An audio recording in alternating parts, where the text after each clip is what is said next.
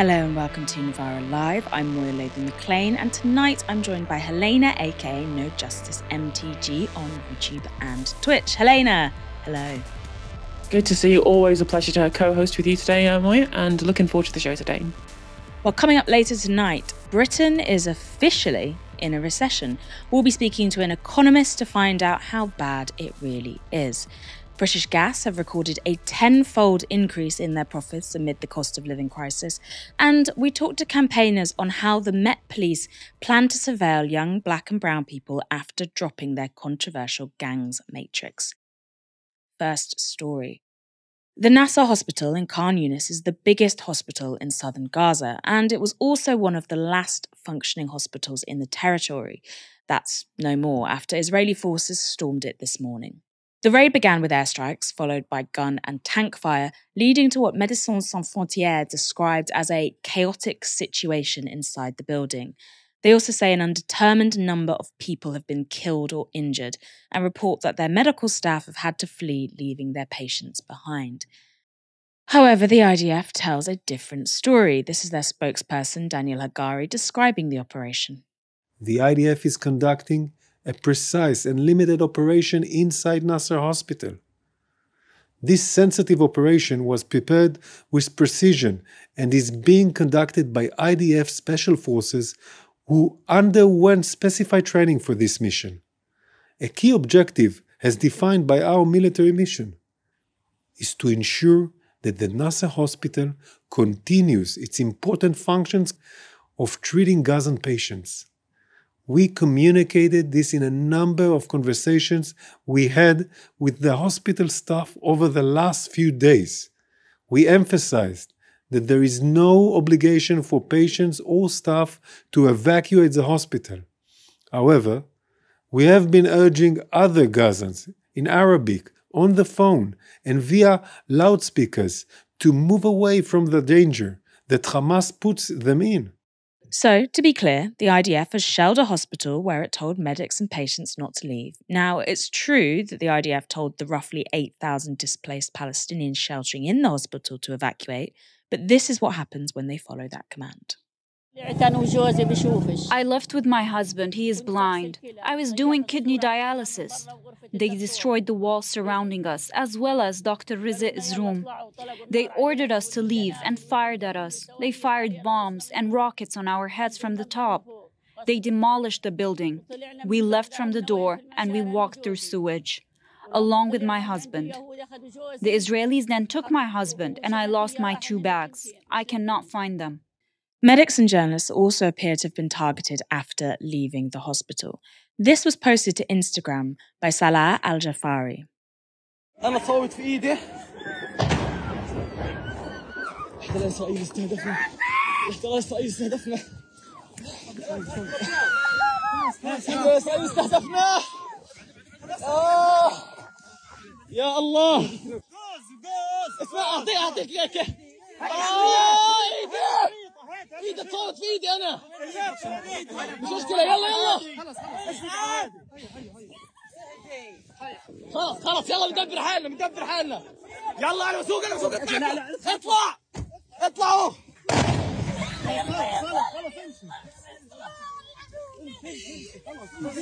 أنا معي. إسراء تخافيش. شفتك أمورك كويسة تخافيش تقلقيش. The video you saw there showed a woman identified as Dr. Isra Abu Burga injured by shelling as she and others left Nasser Hospital. She's bundled into a car by her companions who drive her away amid explosions. Israel says its troops have entered the hospital because it has, quote, credible intelligence that the bodies of hostages are being held there. According to medics in the hospital, 1 patient was killed and 6 injured in the attack. Dr. James Smith is an emergency medical doctor who recently visited Gaza with medical aid for Palestinians. Here's what he's heard from his contacts on the ground in Nasser Hospital. What we've heard over the last 24 hours or so is utterly horrifying. We are hearing stories of drones, or the quadcopters as they're called, passing on messages to people seeking shelter in the hospital grounds, telling them that they must flee. We've heard stories of a doctor that was hit by shrapnel while he was in the hospital. We've also heard of a tank shell that has been fired into the orthopedic department in the hospital. One patient was killed in their beds. Several other patients were injured. The UN is reporting that there's sewage running freely through the emergency department. And footage that we've seen from Nasser Hospital overnight. In that footage, you can hear the sound of heavy gunfire immediately outside the hospital building. As of this morning, the Israeli military have admitted that they have raided the hospital itself. So they had troops inside the building as of this morning. Hospitals provide essential medical care to, in this case, tens of thousands of people. There are so few hospitals that still have any semblance of a functional status that Nasser Hospital is providing care to a significant proportion of the population of the Gaza Strip. To lay siege to that hospital, to attack that hospital, and now to raid the hospital is catastrophic, almost beyond comprehension. My experience working in Al-Aqsa Hospital in the Middle area really sort of made very clear to me just how fraught the current circumstances are for Palestinian healthcare workers working in the Gaza Strip. We obviously know that several other hospitals across Gaza have been attacked, raided, damaged, destroyed. Many healthcare workers have been killed, a significant proportion of them while on active duty. We know that Shifa has been raided, much like Nasser Hospital has been now. The implications of this latest attack are, deeply concerning. I returned from Gaza on the 8th of January. In the month following, we've had provisional measures imposed by the ICJ, which are intended to protect the Palestinian people. With each passing day, the situation has only gotten worse, not better. Israel is also reported to be shelling near another hospital in Khan Younis. The Palestinian Red Crescent Society has said that IDF fire has resulted in material damage to the building of the Al Amal hospital, and footage from the PRCS shows the deadly risks that ambulance workers face in Gaza.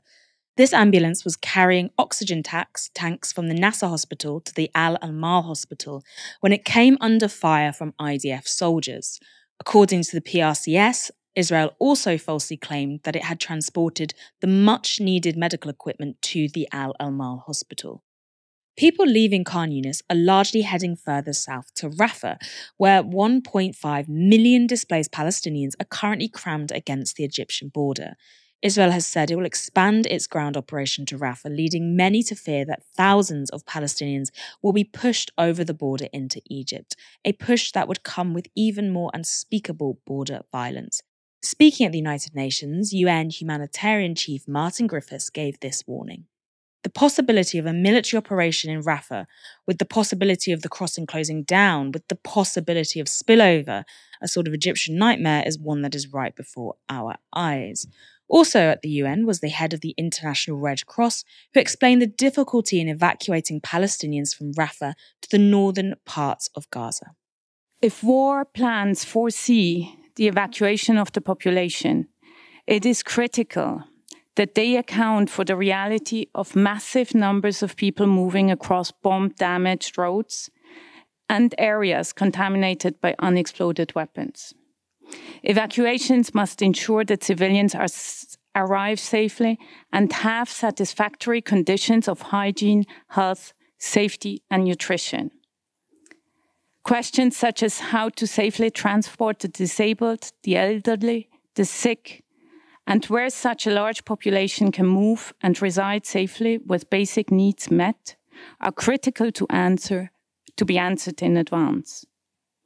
And without these clear answers, without clear plans, without actionable plans, without feasible plans, the suffering, as I said, will be taken to new depths. Meanwhile, members of Netanyahu's cabinet have been making their intentions for Palestinians clear. Commenting on an article about the formation of a Palestinian state, Israel's finance minister, Bezalel Smotrich, said this.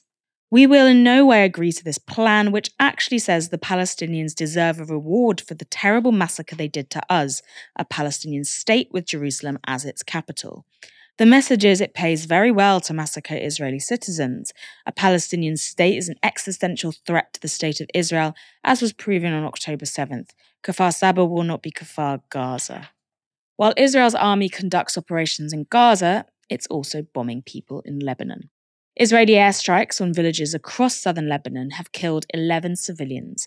Amongst them were 6 children, with the Lebanese security forces saying none of those civilians killed had any links to Hezbollah. The strikes were in retaliation for the loss of an IDF soldier killed by cross-border fire yesterday. A senior Hezbollah official has now said that the organisation is, quote, prepared for the possibility of expanding the war. IDF spokesperson Peter Lerner explained Israel's position to Sky News. What I'm trying to get at is whether what we have seen in the past 24 hours directed towards Hezbollah is retaliation for what has happened to Israel, what they have done to Israel, or whether we are likely to see more of this. We are going to see the tempo of this assault on Hezbollah continuing to escalate. I certainly hope not. We are, as I said, we still maintain a defensive posture, but terrorists that are launching attacks against us. We have a soldier that was killed yesterday in a strike conducted by Hezbollah. And so we went after the perpetrator of that attack. And that is precisely the very clear message that if you come at us, don't expect to be protected. Our defensive posture and our presence and our understanding of the reality is one that Hezbollah is choosing to escalate the situation. Our goal is to defend the people of Israel, to defend our communities in the north. As I said, 100,000 people have been evacuated from their homes, displaced in their country because of Hezbollah's aggression against us. That's an unacceptable reality for Israel. We need to make sure that Hezbollah are moved. We need to make sure that our border is secure and the people can get back home. The escalation of hostilities continued today, with Hezbollah claiming responsibility for a rocket attack on the northern Israeli city of Kiryat Shimona. Now, Helena, let's go to the domestic situation, because we saw David Lammy share a call for Israel to adhere to the ICJ ruling and saying that a military offensive in Rafah is unacceptable. This is a definite shift in Labour's position. If Labour starts to oppose what's going on, does that put real pressure on Rishi Sunak to act? Well, I'm not surprised to see that Labour have shifted their rhetoric and position on this somewhat, given what has been reported about internal Labour Party communications making them aware that the support they have within certain communities who are very sympathetic to the Palestinian cause has massively dropped over the last few months. I'm not surprised to see this kind of change in rhetoric, but the rhetoric is one thing, action is another thing. Okay, you can say it's unacceptable. It probably will put pressure on Rishi Sunak because there is a huge majority, a gigantic supermajority of polling in this country for supporting an immediate ceasefire. In fact, the majority of people, a plurality, of people polled in this country believe that there is no justification for Israel continuing their military campaign whatsoever. So the public is clearly on one side of this discussion and our politicians are way on the other side. So Labour pressuring the government on this into where the people's hearts really are is a good strategy politically for them to do. Of course, the pressure is just to change the rhetoric from the government. I mean, at this point, we're really still in this position, as I've said before, where people will say, oh, well, they have to maintain international law. They have to adhere to the ICJ ruling. Okay, is there consequences for when they don't do that? Is there consequences for them breaking international law? Are we still going to sell them weapons? Are we still going to not have an official call for Are we going to vote for a ceasefire when the SNP table it in the Commons very, very soon? These are things which actually have not just symbolic but also material relation to what's happening in Palestine, specifically with regards to arms sales. Again, we can have these discussions around arms sales to plenty of other countries too, but Israel is currently the one committing ethnic cleansing in Palestine. So you can spend all of you can go blue in the face saying how unacceptable the incursion to Rafah is. But unless you're calling for there to be a halting of arms sales immediately to Israel, we're still culpable, and the words are at least somewhat empty. Totally agree. Let's go on to our next story. For Lent, the UK has decided to give up growth. Yes, that's right. The UK has officially entered a recession, news that will come as no surprise to anyone who's noticed how dead our city centres have become. It's bad news for everyone, but especially for the Tories, because they've made growing the economy a central plank of their pre-election platform. At least that's what they say outwardly. This was Chancellor Jeremy Hunt responding to the news. We always expected growth to be weaker while we prioritised tackling inflation. That means higher interest rates. And that's the right thing to do, because you can't have long-term healthy growth with high inflation, but also for families when there's a cost of living crisis, when the cost of their weekly shop is going up, their energy bills are much higher. It's the right thing to do. The underlying picture here is an economy that is more resilient than most people predicted. Inflation is coming down. Real wages have been going up now for 6 months. And if we stick to our guns, independent forecasters say that by the early summer we could start to see interest rates falling, and that will be a very important relief for families with mortgages. It's a pretty wild take, isn't it? A shrinking economy is a robust economy. Now, a recession is defined as 2 consecutive, that's back-to-back quarters of economic contraction measured by GDP. The third quarter of 2023 saw Britain's economic output shrink by 0.1%. The last quarter of the year saw a 0.3% contraction. Likely factors in the downturn include the cost of living crisis, resulting in less spending by consumers, as well as low productivity. This week, the number of people not working due to long-term illness hit a record 2.8 million. That's also hardly surprising when there are now 7.6 million people languishing on NHS waiting lists, yet another Tory failure. And leaks from the Treasury suggest that could get worse, because Jeremy Hunt, at least until yesterday, was apparently looking to cut public spending in order to fund tax cuts before the next election. Really, chopping off your nose to spite your face. Chancellors don't normally discuss their budgets before announcing them for fear of startling the markets. Nonetheless, Hunt gave this hint about his direction of travel. I do believe, if you look around the world, that the economies, as we were talking about, like the United States and Canada, which have lighter taxes, particularly lighter taxes on business, tend to grow faster.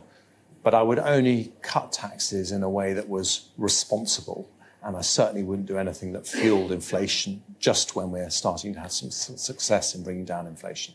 Are you prepared to constrain public spending even further to fund tax cuts?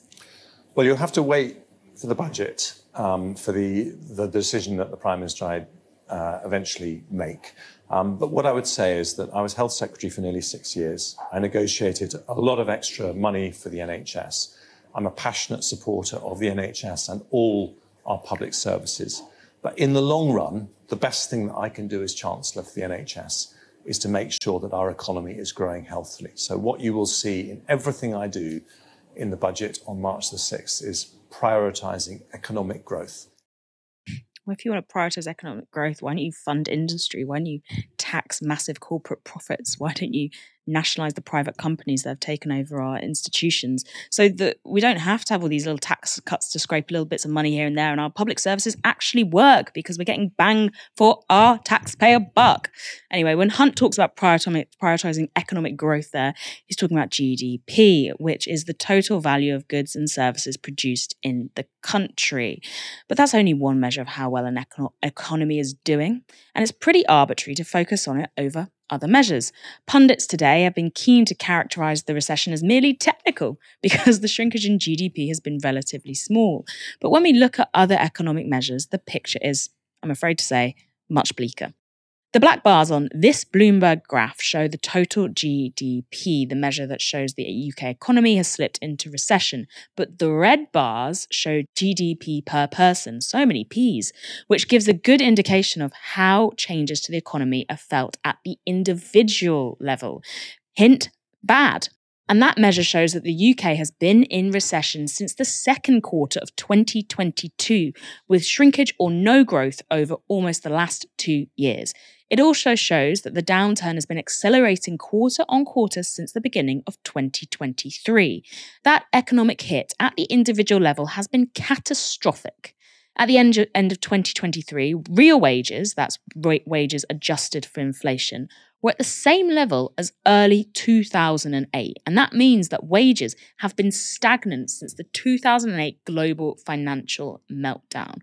An article from the New Statesman's put those figures into context, saying this: 15 years of no real pay growth is something Britain has not experienced in the 250 years since the Industrial Revolution. The big picture then is one of a stagnant economy and a serious squeeze on living standards. Many Britons will no doubt be surprised to learn that the recession has only just become official. They've been experiencing one since 2022. There's no denying that the Tories have overseen 14 years of economic failures, and today's figures just bring what we've all felt into sharper focus. But what would Labour do about it? Just last week, Keir Starmer ditched Labour's bold flagship economic policy to invest £28 billion a year on green national infrastructure. With that now off the table, what's left of Labour's economic agenda? Shadow Chancellor Rachel Reeves gave a press conference this morning.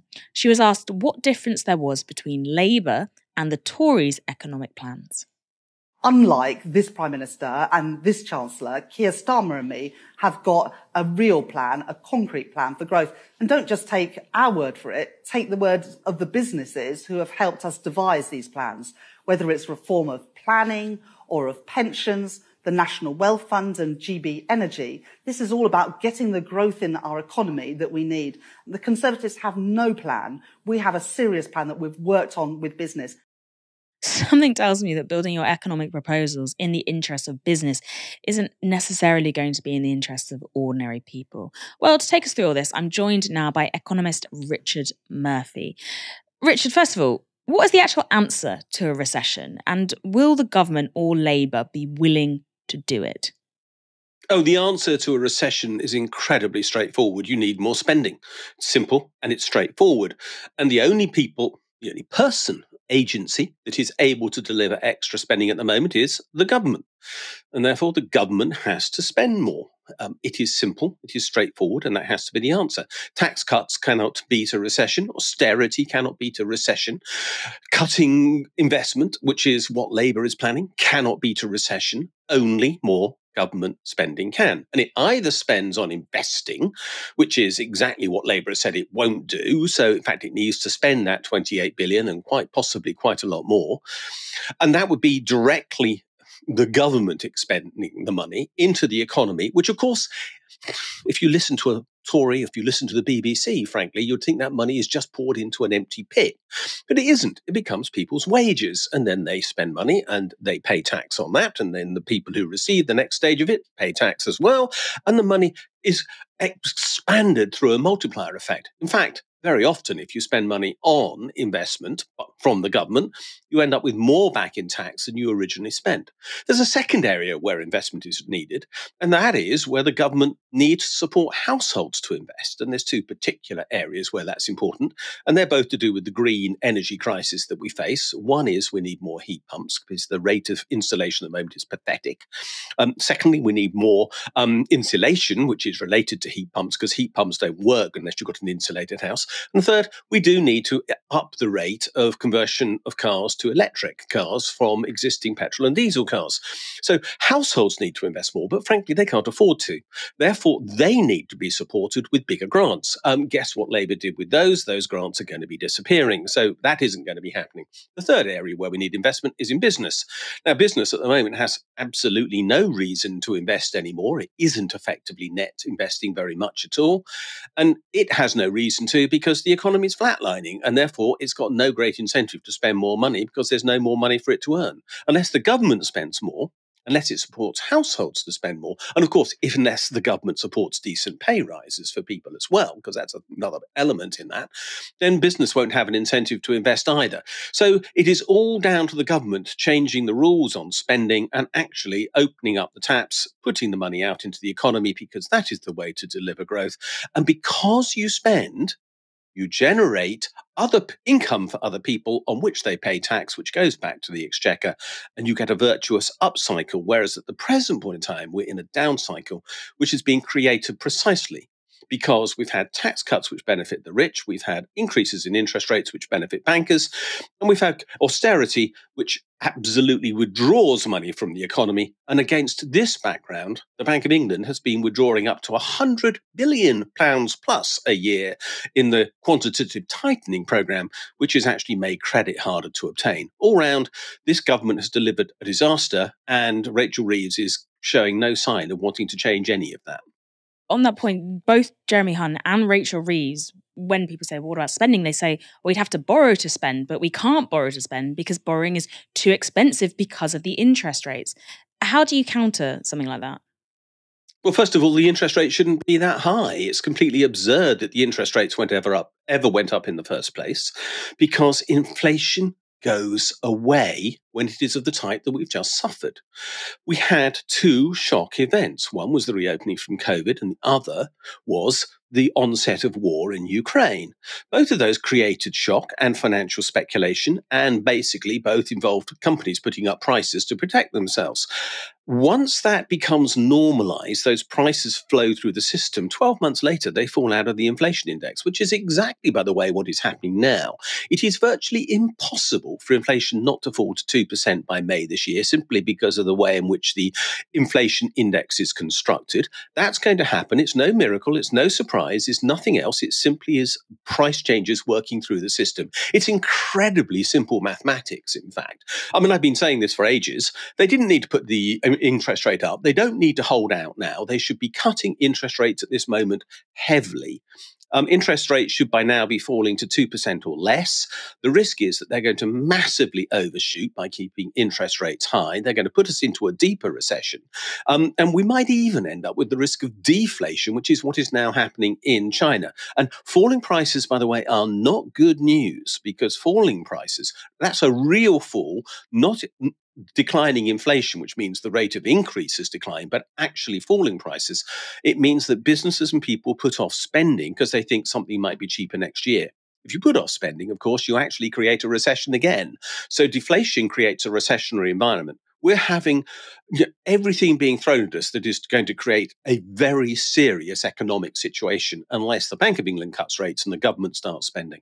One of the Bank of England rate setters come out today and said that she was like, well, we want to see more evidence inflation is falling before we cut those interest rates. Why are the Bank of England so dogged on this? I mean, we can offer the non-technical answer, which is they're stupid. I mean, I'm not being silly. They obviously do not understand economics, because it is obvious that inflation has got to fall. I've just pointed out it's a mathematical certainty that inflation must fall over the next few months unless there is another shocking world event. But they claim the Middle East has already provided that. There's literally no evidence of that at all. But they are saying, oh, we're very worried about wages. Wages are going up. Look, wages have had to exceed inflation at the moment because people's wages have fallen behind. And unless people's wages catch up, they won't have the capacity to spend to therefore start the economy going again. This is the other reason why we have a recession. People's wages fell because of inflation and because of the pressure the government and the Bank of England put, and the Bank of England was particularly determined on this issue, on the downward pressure on wages. But actually, we need people's wages to catch up. Now the Bank of England is saying, oh, they can't catch up because that would be terrible. So they want people to be worse off, ignoring the fact that, of course, what inflation has done is massively increase the well-being of those who are benefiting from high interest rate, which are those who are wealthy, and is imposing costs on those on low incomes who tend to borrow, or younger people who also tend to borrow.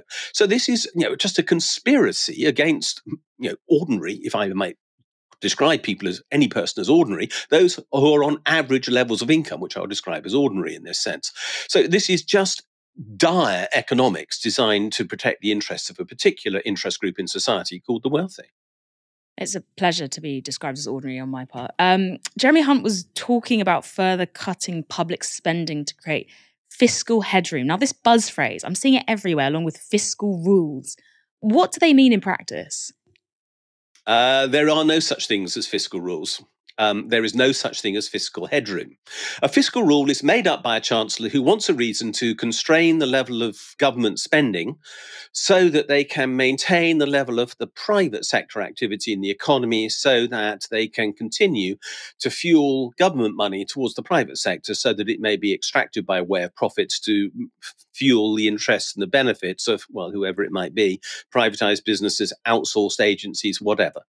So they are trying to limit the size of government. There is no such thing as a fiscal rule. They don't exist. They are always subject to change. And fiscal headroom simply means, oh, I thought of a number, and now I've discovered that I was a little bit too cautious, first of all. So now there's a little bit more space to spend money. It's just make-believe. It's fantasy economics. It's easier to believe in the most absurd of claims by some religious sects than it is to believe in these economists who make up things quite as crazy as fiscal rules and fiscal headroom.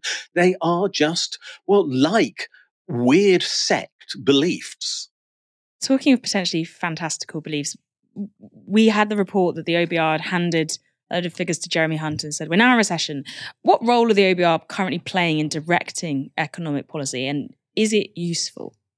I don't think the OBR is particularly useful, particularly because they are required to use the figures given to them by government. They're not allowed to make up their own numbers. So they say they've given the government projections, but what the government has said is, this is what we're going to do. Now can you turn those into a 5-year forecast and then give them back to us? And then we'll say that an independent agency has reviewed them and said they're okay. If you look at the track record of the OBR since 2010, when it was created by George Osborne, it has always over-predicted growth. It has always over-predicted the fall in government borrowing. It has generally been wrong with regard to inflation. It's usually wrong with regard to interest rates. In fact, its track record is dire. It is simply another piece of propaganda. And remember that the OBR is actually a bunch of people sitting in the Treasury, in reality employed by the Treasury and marking the Treasury's homework. So let's not pretend it's independent or some great wonderful set of gurus. They're simply marking what the Treasury gave them and giving it back and saying, yeah, those seem to add up. Actually, very often they don't even add up, to be blunt. As I've often shown, the government's figures don't add up, including, for example, on GDP. Richard Murphy, thank you so much for joining us today. Let's see what you have been saying. Remember, you can leave your comments in the YouTube Super Chat, or alternatively, you can tweet at us on the hashtag Novara Live. Oliver Kant, Oliver, as always, thank you for your service. With £2 as growing the economy with permanent austerity. Nigel the Crab with £2 says, government is spending more on wealth transfer. Well, we really appreciate you giving us £2 amid these tough economic times. And speaking of tough economic conditions, which are bad news for you and me, some people, though, are going to be celebrating today, which are namely British Gas executives. The company's profits have leaped from £72 million to £751 million in just a year. That is a 10-fold increase, and it's a direct result of higher energy prices for consumers. During the energy crisis, retailers like British Gas were forced to sell energy at below wholesale price. But the energy regulator, Ofgem, allowed them to claw back those losses from consumers last year by raising the energy price cap. And that resulted in an extra £500 million going to British Gas in 2023. British Gas is owned by Centrica, a company that posted a pre-tax profit of £6.5 billion for 2023. That led to a payout worth £122 million to shareholders. Defending British Gas's obscene wealth was Chief Executive Chris O'Shea, who said this. I said this before, and I want to take this opportunity to say it again. To be sustainable, you must make a profit, which is super important because every consumer in the UK is paying £88 for the failure of other energy suppliers in the last few years. If more companies fail, these costs go to customer bills. That's the free market, baby. There's a huge gap between failure and nearly £1 billion in profit, is there not, Christopher? Especially when it's unearned profit driven by a hike in wholesale energy prices caused by a shock event, aka the war in Ukraine. That is what we like to call profiteering. Now, this was Sharon Graham from the union Unite on those eye-watering profits. Centrica is still raking in astonishingly high profits off the back of exorbitant energy bills that are nearly double what they were 3 years ago. There is no point beating around the bush. The only way to stop households and businesses being ripped off by the profiteers in our energy supply chain, is public ownership. It is an absolutely affordable option that would protect the national interest. Our politicians need to decide whose side they're on and make the right choices. Spoiler, they've decided which side they're on and they won't make the right choices. Helena, have we adjusted to a terrible new normal when it comes to massive energy company profits? Well, where do I even start with this? What this basically all is the end result of 4 decades of catastrophically terrible policy on this entire sector of the economy. So one of the things, as Chris O'Shea alluded to there in his statement, was this issue of high bills being necessary to ensure that the smaller competitors don't go bust. And of course, because of the price cap and the anti-competition laws that we have set by the regulator Ofgem, it means that there is no ability to compete in this market. And as competition of smaller companies is being hamstrung by the energy cap, we've essentially admitted prima facie already that this is a natural monopoly which we couldn't compete on in the first place. Having this in private hands is just incredibly silly, and that's just for the supply end very, very specifically. Because remember, British Gas is just the supplier, and that is a subsidiary of Centrica, the parent company. As the parent company made $2 billion total in profit on top of the profit they're making from their supplier, they make that on top of that in their energy production called Spirit Energy, which of course we privatised in the 1980s under Margaret Thatcher, just throwing away these gas licenses so that privateers can make huge amounts of money while she was taking the tax revenue to fund the dole queues in the 80s. And ever since then, it's remained privatised. Now, what does that mean for us? It means we have no control over it. It also means that we get ripped off when the price of wholesale gas increases, like it has because of the shortfall, because of the war in Ukraine. And we have little gas on our own doorstep that we get absolutely shredded in the pockets for. It's an utterly insane system that no reasonable person would ever think was a way that anybody would be able to manage this part of the economy. Let's compare this, for example, to the Norwegian energy sector. Now, they have majority state ownership in their in the publicly owned oil company, Equinor, that does most of the drilling within the North and Barents Seas, and also in the North Sea in the UK. We just sold part of the Rosebank oil field to Equinor so that Norway can take all of the money from that nationalised asset and put it into their sovereign wealth fund. Their sovereign wealth fund, it's so big that 1.5% of all listed companies in the world are owned by the Norwegian state-owned oil fund off of their nationalised oil reserves, and which is $270,000 per person in the Norwegian economy. It's gigantic and just shows how stupid the privatisation of this sector has been so far. And what this has done is caused the recession, this increase in bills, rather than having a proper windfall tax, which has been proposed by Labour and Liberal Democrats, but the Tories haven't done, means that people's bills have been massively high, both private and public. Remember, so also the private companies have been paying high energy bills as well. So small businesses have been going bust because they can't afford their energy bills. And this has all contributed to the recession that we have right now. All of it is terrible. Nothing is good from start to finish. Okay, so you say, we've got loads of problems there, Helena. What's your solution? Now, of course, anybody who's been paying attention to politics knows that the solution to this is green power generation. There's no point nationalising the oil reserves in the North Sea because we need to divest away from them and they're running out anyway. So we need to create new state-owned green power, completely state-owned, not 25% state-owned like GB Energy is pretending that it's state ownership. No, fully state-owned green power.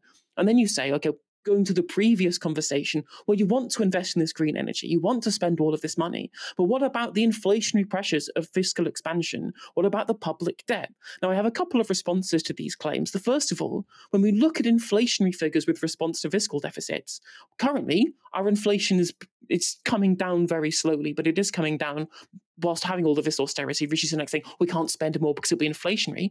You look over the United States, they passed the Inflation Reduction Act. They had $1 trillion of investment in green energy, green power, and the green transition over there. That's a 7% budget deficit into the supply side of the economy, which of course you increase the supply overall, and that is a limiting factor on inflation because inflation is when demand outstrips supply.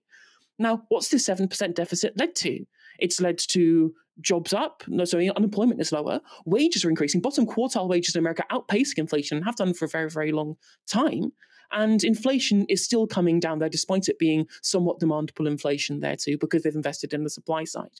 With regards to the public debt, I would like to refer everybody to Simon Wren-Lewis, the macroeconomist, excellent blog, who I think everybody should check out, who made this point. There is no economic theory or experimental practice that tells you that having a large debt to GDP ratio is inherently bad. In the period after the war, our debt to GDP ratio was way higher than it is now. And we built the NHS, we built lots of council houses, we nationalised industries, we had a thriving economy for lots of people within this country. And compare it to what we have now, our debt to GDP ratio is lower than France's, but they're better off than we are because they nationalised their energy sector. So there's no actual evidence as to why a large debt to GDP ratio is bad. So the final point I'll make, the solution has to be Rachel Reeves must drop her fiscal rule of debt to GDP ratio falling by the end of the economy. Falling by the end of the first parliament. There's no reason for it other than ideological, because you want to stick to a certain number for political reasons. All it's doing is hamstringing us from having a green transition, from growing our economy like they say they do in their 5 missions. And if they don't do that, we'll have continuity austerity that will immiserate our economy and leave us being the continual sick man of Europe. It's kind of crazy for a country that did so much to embed capitalism around the world. We're so bad at it. Let's go to our next story. The Metropolitan Police has announced that they are dropping a controversial intelligence tool after years of campaigning by human rights groups. The Gangs Violence Matrix was launched in 2012 as a response to the 2011 London riots, and the Met said it would help them tackle serious violence by identifying gang members in London. According to the Met, only people who had been explicitly identified as being a gang member would be included in the database, and this is how the Met defines a gang. A relatively durable, predominantly street-based group of young people who, 1, see themselves and are seen by others as a discernible group, and 2, engage in a range of criminal activity and violence. But for years, human rights activists and organisations have been saying that the gangs matrix is racist and not fit for purpose. Here's how Amnesty UK have described the gangs matrix. A racially discriminatory service that stigmatises young black men for the music they listen to or their behaviour on social media. In 2020, Amnesty released a report digging into the gangs matrix, and it found that of the nearly 4,000 people on the matrix, 78% were black and 99% were male. And this was despite the Met's own data showing that only 27% of people responsible for serious youth violence are black. The youngest person on the matrix was only 12 years old.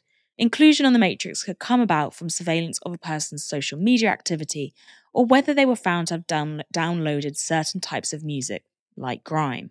In 2018, the matrix was found to have breached data protection laws by the Information Commissioner's Office, and the Met were told to sort it out. But 3 years later, the ICO said the Met had met its recommendations around the matrix. This wasn't good enough for campaigners, though. So in 2022, policing watchdog Unjust UK brought a legal challenge against the Met, with the help of human rights organisation Liberty. The case challenged the legality of the matrix, saying that efforts to reform it had failed. The Met decided to settle before the case was heard at court. They agreed to, quote, wholesale change the matrix and admitted the database was unlawful. 2 years later, this week, the Met announced they are discontinuing that matrix altogether. And here's what they said. In October 2022, we committed to the complete redesign of the gangs violence matrix. We've been considering how it can best make assessments and meet operational challenges. Responding to feedback from a range of sources, including the communities we serve, we've decided to discontinue use of the gangs violence matrix. This took effect on the 13th of February 2024. But while the Met is scrapping the gangs matrix, they said they will still be using an intelligence tool to tackle violence. The force says that they will adapt their violence harm assessment system, which will target, quote, violent offenders rather than vaguely defined gang members. I'm now joined by Hope Chilokwe-Mullen, a community organiser with the Forefront Project. Hope, what is the violence harm assessment tool? The violence harm assessment, as far as we know, is another form of database like the gangs matrix. So like the matrix, it's an intelligence tool. It's a way for the police to collect information on people they deem to be at risk in some way. The way it differs, at least as the Met claims, is that it's not going to be specifically targeting gang members as such. So it's going to be looking at the most kind of violent offenders, what they say. Obviously, we have concerns with that and the fact that it's being used by the Met Police, an institutionally racist police force, as they all are. Our concern is that the people that are identified as potentially violent offenders are likely to be the same types of people that the gangs matrix identified were likely to be gang members, which is, majority working class, young Black men and boys.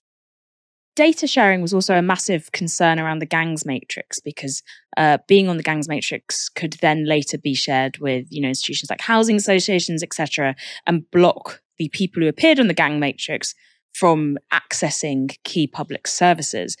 The Met have said that data sharing won't be blanket with the violence harm assessment, but it will be case by case. Does this make a difference at all? Even though it's meant to be not sharing as much data, they still are admitting that they will be sharing data. What the Met deems to be as, case by case rather than blanket, I think we'll only see what the impacts are, but it's definitely worrying for us. Any police surveillance tool is definitely worrying for us, but we've seen the impacts that the gangs matrix had on young people, like you say, young people that we work with at Forefront who were unable to register for college, who were blocked from opening bank accounts, refused driving licenses. This information was used in court cases, ended up with people being convicted under joint enterprise. So I think even a case-by-case sharing of data can have a really, really damaging impact on people. So we definitely have concerns that in the way that the gangs matrix caused a lot of harm, the violence harm assessment has an equal opportunity to cause the same harm. From your work with those young people at Forefront, do you think it's the databases themselves that are at fault, a database that's been built wrong? Or is it the institutions behind the database? Is this just the problem with a gangs matrix individually, or is this a wider issue with the way policing is conducted? The issue definitely isn't just the gangs matrix. I think they're both an issue in different ways. I mean, we know that the Met Police is a racist institution. So anytime that they try to come up with a way of apparently protecting the public from some kind of violence, ends up being, increased harassment and criminalization of Black and racialized communities. We know this. But I think also there's a wider issue of surveillance and databases being used as a way to prevent harm. And that is partly from the police. But also we're seeing it happen in schools. Schools are creating their own databases of apparently high-risk criminal individuals. And I think there's definitely a joint issue, partly of, trying to tackle harm through surveillance, and partly of the police. And I think what we think at Forefront, at least, is that the whole approach to harm is wrong. We need to be starting with really looking to heal young people and people in general. If we want to tackle violence and harm in communities, the way to do that is not to surveil people, to criminalize them. It's to work out the root cause of the issues and really try and, lead with peace, healing, justice, and support people rather than criminalizing them and surveilling them, which is what the police are doing. What does Forefront want to see happen now with the violence harm assessment? How does the organisation want those harms to be confronted in a way that's actually helpful for young people? There is harm happening in our communities. We would never dispute that. But part of that harm really comes from the state and these policing institutions. So one of the ways to deal with that harm is to limit the powers of the police so that they no longer have this opportunity to harm our young people. But we also want to see, investment in community infrastructure that means that young people can get the support they need when they experience harm so that they can rectify it in peaceful ways, but also support they need to live thriving lives. And part of that also, we're talking about the gangs matrix, is about how to repair the harms that the matrix has done. We're seeing that the matrix has now been scrapped and the violence harm assessment has been brought in, but we still haven't seen justice for these young people whose lives have been really deeply affected by the matrix. So many young people, have been through a lot of trauma and really painful situations thanks to the matrix. And now that the matrix is scrapped, they've just been kind of left to deal with that, to pick up the pieces. Lots of people don't even know they were on the matrix in the first place. So we'd really like to see the Met firstly informing people who were on the matrix that they were there. After the court case, thousands of people were removed, but they weren't told they were removed. So a simple step would be to let them know that their rights were breached. And going forward, we want to see a move away from this surveillance of our communities, this harassment of young people, young Black people just trying to live their lives, and some investment in some actual life-affirming structures for them going forward. Hope Chalokumulin, thank you so much for joining us. And thank you, Helena, for joining me tonight. Thank you, as always. It's much appreciated. Look forward to next time. We really appreciate your commentary. It's so insightful. And thanks to all of you at home for tuning in. Come back tomorrow for another show from 6 p.m. For now, you have, as always, been watching Novara Media. Good night. This broadcast is brought to you by Novara Media. Go to novaramedia.com/support.